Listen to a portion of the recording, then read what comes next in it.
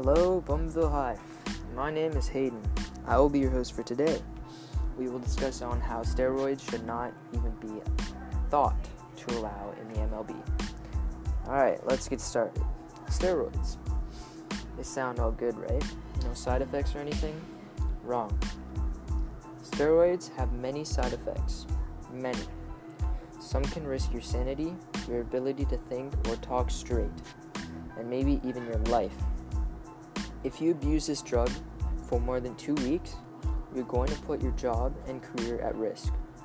I mean, you're going to have big muscles, but you won't be healthy mentally, or if you go physically, anything like that. If you go to the gym and put it in the work, then you have the healthy life forever, and you won't be diagnosed with any diseases, and anything like that. Alright, next. Let's talk about the players who are outstanding this 2018 season. Justin Verlander, a well-known pitcher for the Houston Astros.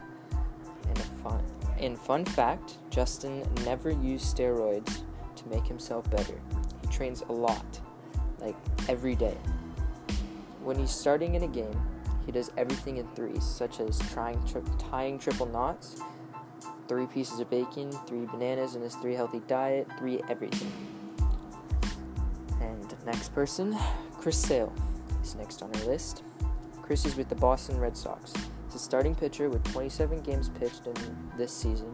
He came out 12 wins, 4 losses.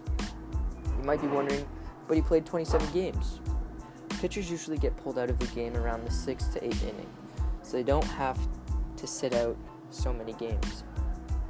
The recorded ones that he finished made him 12-4.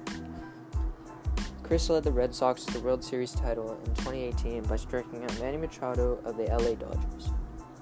This is the second year for the LA Dodgers to come second in the World Series. Alright, let's talk about next year. Who do you think is going to come out on top? From the information I've collected, LA Dodgers and New York Yankees have collected some key players.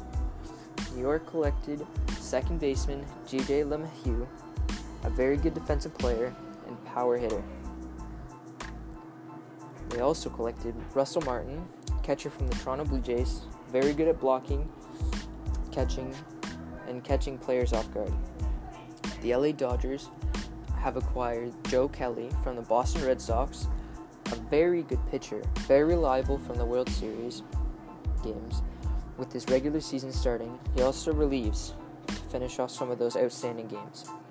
Also, with 73 games played and a 4-2 win-loss season, this is now that Joe Kelly's pitch count rises.